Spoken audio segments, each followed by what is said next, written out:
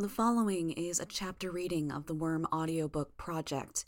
Please support the original author at parahumans.wordpress.com or by donating to his Patreon at patreon.com/wildbow.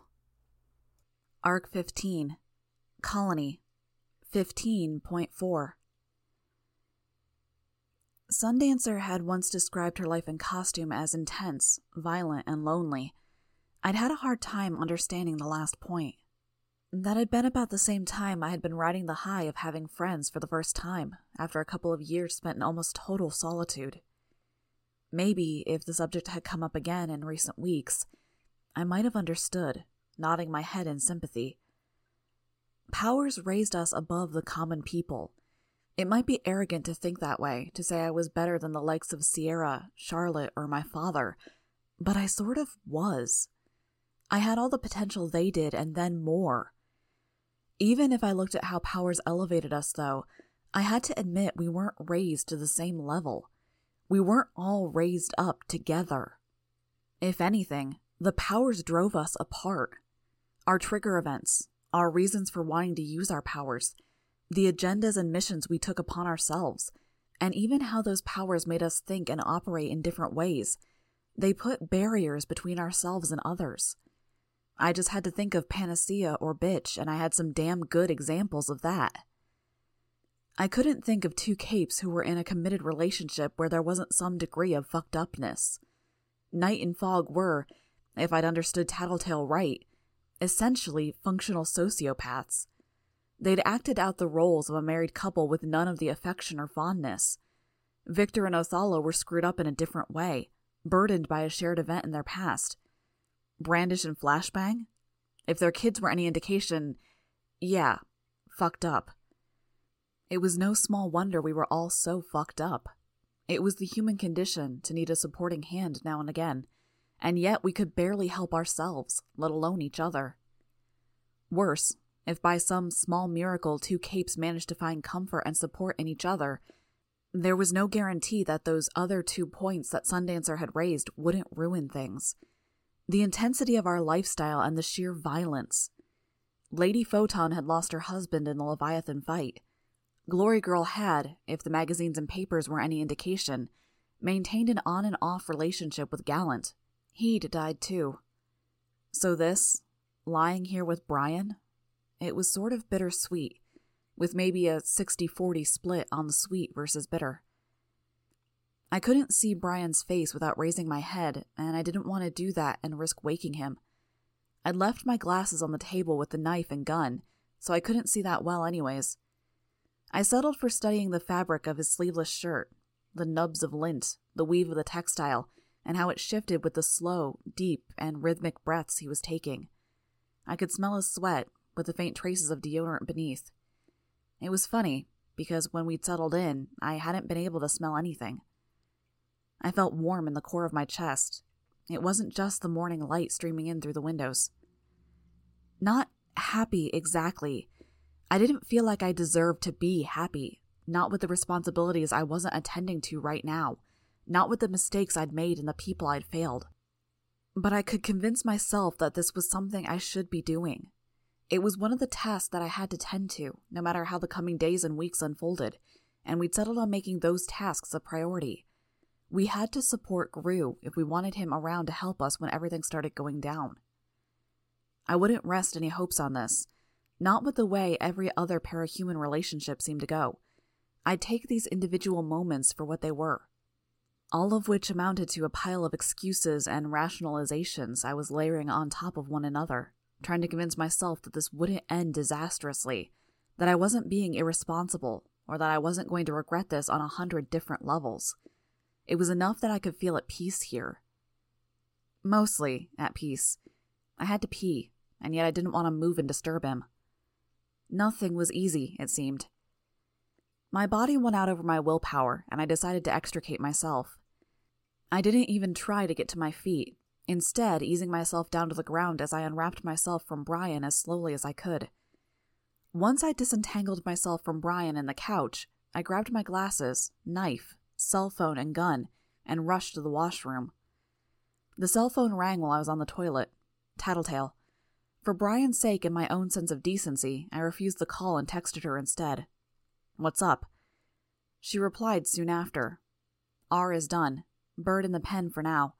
C wants a meeting anyways. Get G, I, and come for 11 a.m.? So it was time to see if Brian could glean anything from Victor's power. I responded, G's sleeping. Don't want to wake him. I could guess her reply before it appeared. Hate to break you two lovebirds up, but we are tight on time, and C is impatient. I texted her an A-OK before hanging up and putting the phone away. The kitchen had been cleaned up, but my bugs hadn't alerted me to anyone coming in. Had Aisha returned and used her power to stay quiet? I decided to assume she had and began preparing breakfast for 3 people. If I had to rouse Brian, I'd do it with the smells of bacon, coffee, and toast. It was as inoffensive a method as I could think of. Aisha woke up before Brian did, venturing downstairs in a long t-shirt. Thanks for cleaning up, I said, quiet.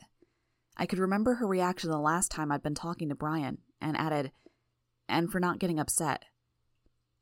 I can't help him. Don't know how, so I'm putting it in your hands. Thanks. Don't thank me. If you screw this up, I can and will make your life a living hell. I frowned. Honestly, that's not very fair. I think I probably will screw up along the way. This isn't going to be smooth sailing whatever happens. So maybe it'd be better if you just trust I'm going into this with the best intentions for him? She plucked a piece of bacon from a plate and popped it into her mouth. Maybe, but no, don't fuck this up. I rolled my eyes. I've had a lot of practice. It's the little things, convincing someone they're going crazy. Nothing they put down is where they left it. Things go missing. Furniture gets moved. Then it gets more serious. They find the stash of drugs they were supposed to barter for stuff is missing. I don't have drugs, I told her. Talking hypotheticals. I get them in trouble with people they know. Then they have little injuries they can't remember getting. Splinters under their fingernails. Paper cuts between their fingers or at the corner of their mouths. Little cuts on the back of their hands. That's usually when they freak out. They run, go somewhere else, and it stops. Just a little while. Until it comes again, twice as bad as before. They snap. Then I leave them a message telling them it all stops when they leave the city. Put it on their walls in blood, or put it in their bathroom mirror in soap so it shows up when the room gets all steamy. They're glad. They're happy to have a way out. Except I wouldn't leave you that note. The hell are you talking about? Brian asked from behind her. And where are you getting that blood? Aisha wheeled around, not appearing even half as guilty as she should have. I asked Coyle's lieutenants for some. He asked me how many gallons I wanted. How weird is that? I mean, seriously, who needs gallons of blood? Or maybe I could use it. Paint someone's house. See if I can't freak them out hardcore. Aisha smiled wickedly. Ignore that question. What were you saying to Taylor about not giving her a note? It's fine, I told him. She's being protective of her big brother. Aisha plastered a fake smile on her face. I didn't know you cared, Brian told Aisha with a touch of sarcasm. I'm dropping this only because Taylor's sticking up for you. Aisha rolled her eyes and began serving herself. It was 9:30. Assuming it would take us half an hour to 45 minutes to get to Coyle's place, that left us only about an hour to get ready. We ate in awkward silence. Aisha took the first turn in the shower, leaving Brian and me alone once again. I didn't know exactly what to do with myself. We had taken a step forward, but I didn't exactly have any experience on this front. What was I supposed to do? What did I say? I wanted to hug him, to hold his hand or raise the idea of spending time together later, but I didn't know what was allowed, or what would be pushing boundaries or taking things too far. He sat down on the couch, putting his feet up on the coffee table, and I grabbed a glass of orange juice before sitting down next to him. Would he put his arm around me, or... This thing with Coyle, do you have a plan? Opportunity missed. I shook my head. More like I have a bunch of smaller plans. Can't commit to anything in case things unfold in an unexpected way. Okay, let's talk about them. Plan A? I whip my territory into shape. Coyle decides it's more valuable to keep me in his service. The idea is that he values my ability to keep an area stable more than he values having Dinah. He lets her go. Not likely. I frowned. I almost gave up on it after Burnscar torched everything. It isn't that impossible. Think about what it would mean in terms of security leaks. If he let Dinah go home to her family, she wouldn't be able to return to her normal life. If Coil was dumb enough to let her go with no safeguards and without people to watch her, then the heroes would swoop in on her and use her to get to him. I nodded, glum. And really, can you honestly say that your services are worth the cost of everything you're taking from Coil in the way of resources, plus the cost of agents he'd need to watch Dinah at all hours? So you think he'll say no? Tattletale thinks Coil may be considering dropping you from the team once he has what he needs.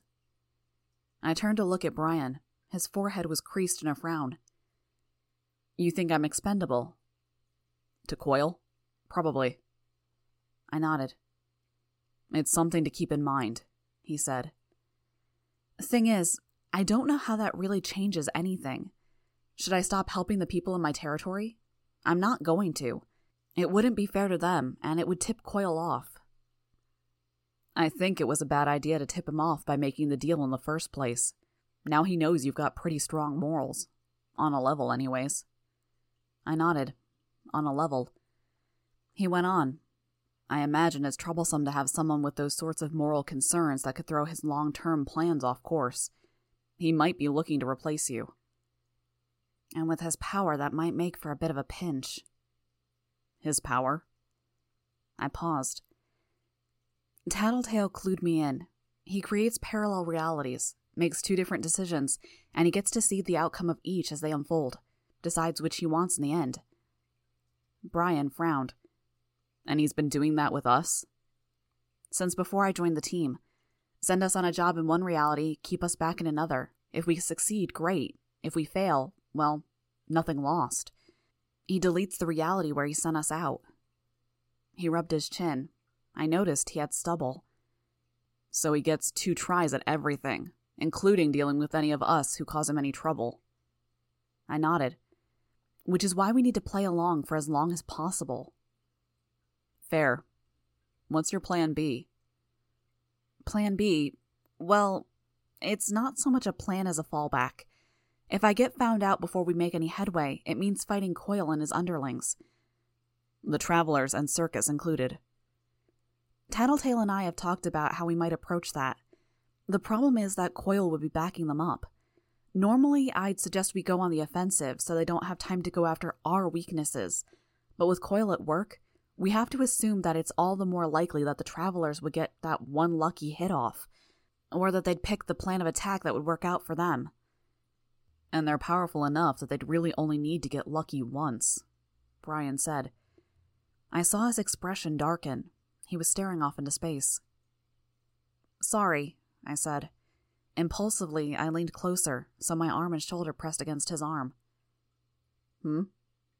If you want to talk about something else.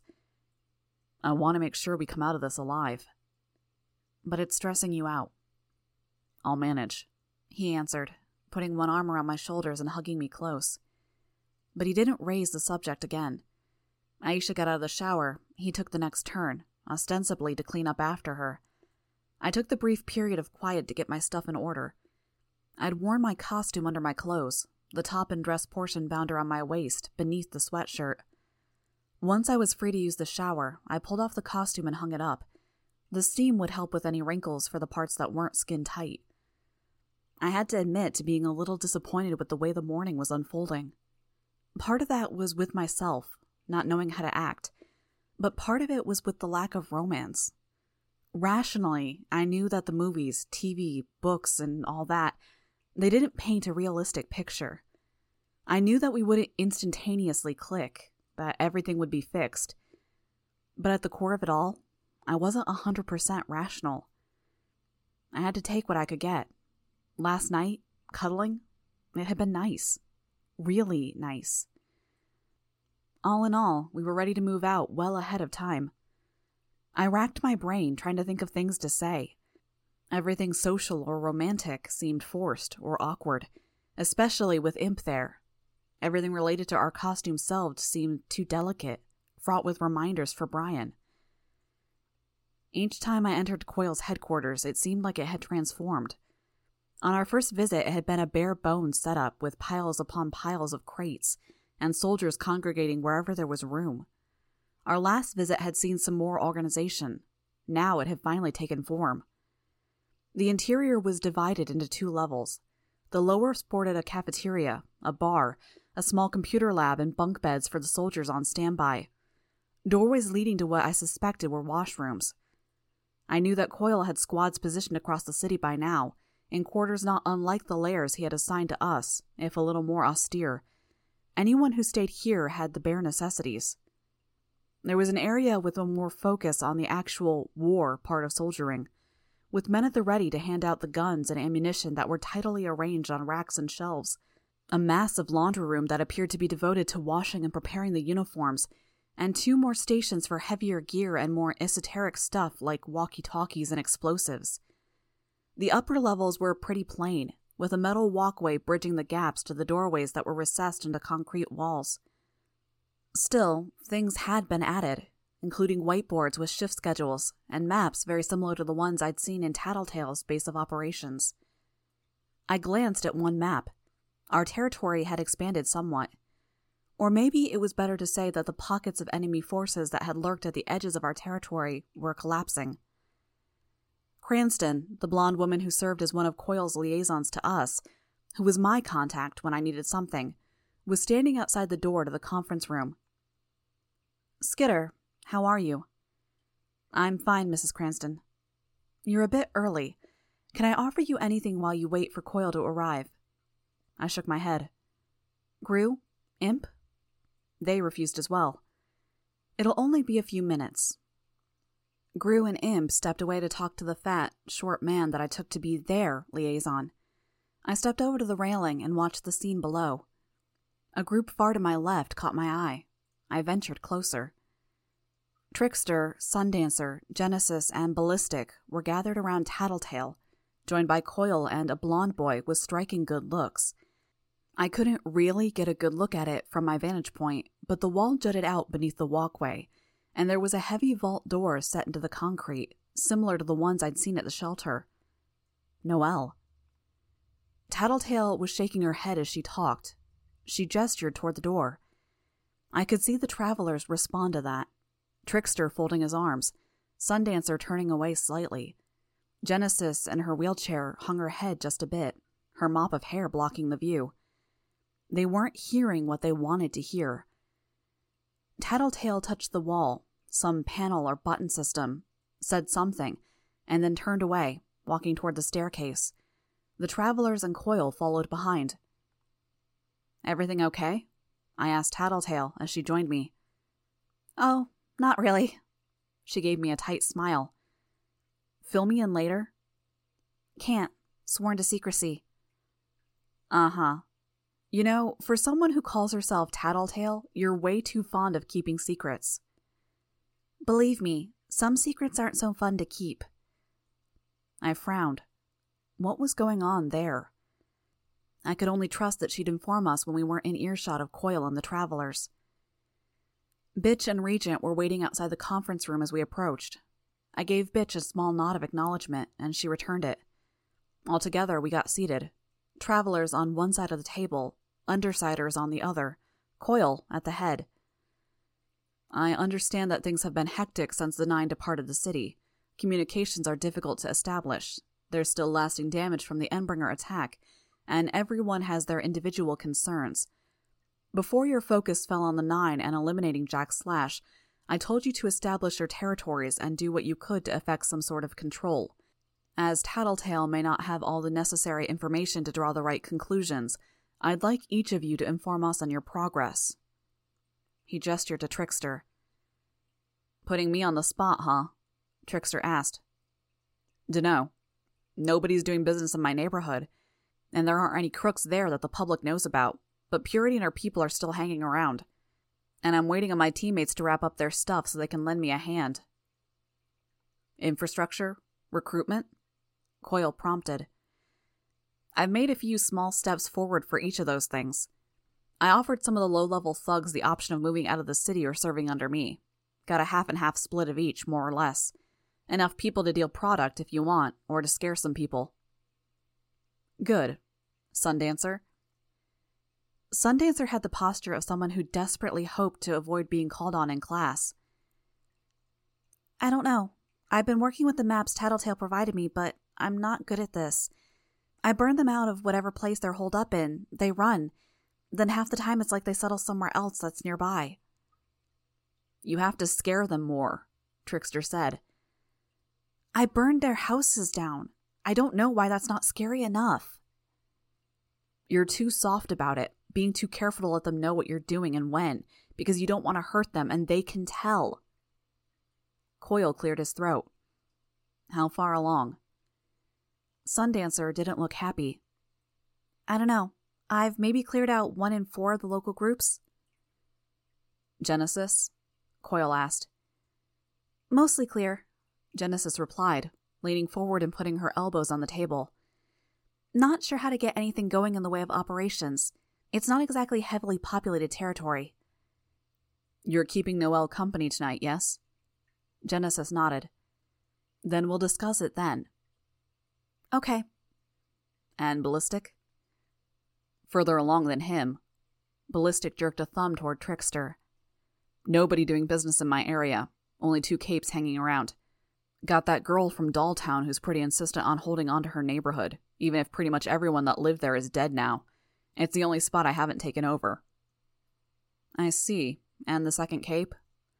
There's a kid from the old merchant group. Has powers. Gonna try to scare off the doll girl and recruit the merchant kid. You might want to start with remembering their names, Genesis pointed out.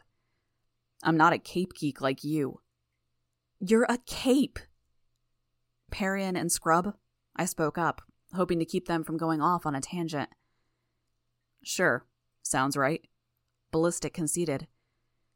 If you're dealing with Parian, can I come along? Actually, Coil said, I had a request to make of you, Skitter. I turned my attention to him. After, he told me. Let me get to the main topic of this meeting before I address it. For now, I'd like to hear how the Undersiders are coming along. Been busy helping everyone else out, Tattletale admitted. Like Trickster, I guess. I'm waiting for the others to finish what they're doing. I'm pretty solid for business, though, bringing in more cash than I'm spending. What's the business? Trickster asked. The big one is reclaiming items and homes. I offer goodies to any people from the shelter willing to band together and scare them off. Anything too difficult, I use the mercenaries you provided. Coil's hooked me up with some banking services so we can actually make transactions. People don't have a lot of use for money with the way things are right now, and they do have stuff that they value.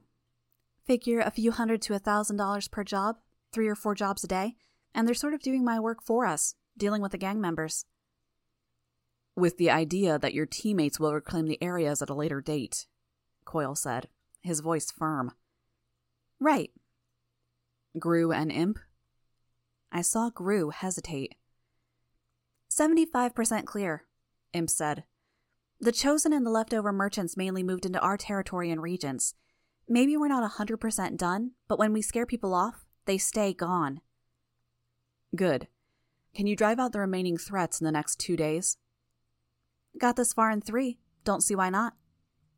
Excellent. Regent? About the same.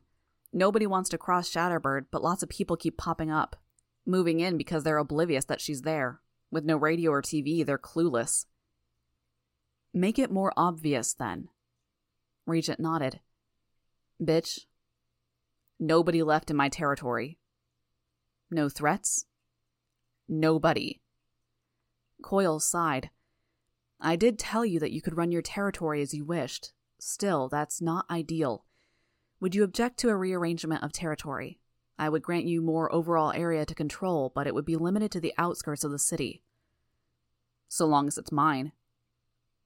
Good. And Skitter? I shrugged. No threats. Nobody's daring to pop their heads in. Then consider working on rooting out the individuals too afraid to show themselves before they cause a problem. They're dealt with, I said. Explain. I'm doing 2 sweeps through my territory every day. Only one yesterday, but we were busy dealing with the Chosen. I'm checking every building for trouble. If I find contraband, drugs, or weapons, I confront the individuals in question. Past 2 days, I haven't had to confront anyone. The only people with weapons are your people, then? I nodded. I've got 60 people working under me, and maybe 100 more who are working for me in an indirect way, joining the community that started on the cleanup projects. Filling, moving, and placing sandbags to control and reroute the flooding, clearing the area Burnscar burned down, and setting up accommodations. Impressive, Coyle said. I nodded. I feel like I'm cheating, though. My power's suited to this. It remains impressive. Let me explain just why I find this of interest to undersiders, travelers. The mayoral elections are in 1 week. Before this occurs, I would like to have the city firmly in my control. It will shift the tone and the aim of the elections, which would be to my advantage. Our advantage. So you're saying we have less than a week to wrap up stuff in our territory, Trickster said.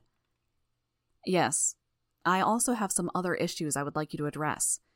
Skitter, Genesis, I trust you're able to step away from your territories to give me a hand?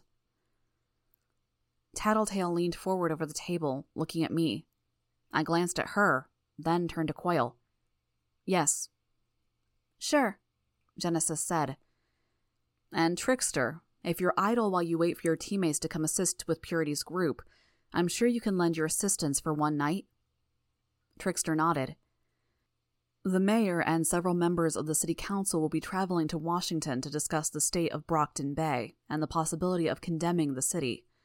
Skitter, Trickster, Genesis, I would like you to visit him and ensure he argues toward our ends. Brockton Bay will stand, and it will recover. I nodded slowly. Sure. I think I can do that and still help Ballistic with Parian. I haven't asked for your help, Ballistic said. Coyle's call, I responded. If Skitter feels she can spare the time, I would be glad to have the extra assurance the job will get done. Ballistic folded his arms. Didn't look happy at that. That's the last point of discussion. I will provide anything you need to see your task to completion. If there's no questions, that will be all. After a brief pause to check that nobody wanted to speak, we all stood from our seats. The travelers headed out the door and turned a right to go back to where Noelle was sealed up. Tattletale led our group to the cells where Shatterbird and Victor were. While we waited for Regent to go and bring Victor out of his cell, Tattletale stepped close, so she was right next to Gru and me. She murmured, 1 piece of good news, 2 pieces of bad news, and 1 spot of catastrophic news. The good news is that Coyle is impressed with you, Skitter. Okay, I said. That's what we were hoping for, right? But something tells me we've got a major snag. I'd say odds are pretty fucking good that he's on to us. I felt my heart drop. How sure are you? I asked. Not positive, but pretty damn sure. I'd say there's a 50-50 chance one of ours informed him on our aims. A member of the Undersiders? Gru asked. That, or he's got our places bugged. But I didn't get the sense that anyone who built the place or brought our stuff in knew about any electronic bugging. Like I said, 50-50 chance. I nodded. I glanced around, looking at Bitch, Imp, and the door Regent had disappeared through. Fuck, Tattletale swore under her breath. I was trying to signal you to say no to Coyle's request, but you weren't looking at the right moments and I couldn't exactly tip anyone off. I'm positive he's asking you to go on that errand with Genesis and Trickster because he's planning on eliminating you. I felt Gru's hand squeeze my shoulder. He'd gone rigid, as if he were more spooked than I was. And of course, he knows I know, so this is a loyalty test, I'm betting. If you don't go, I flunk.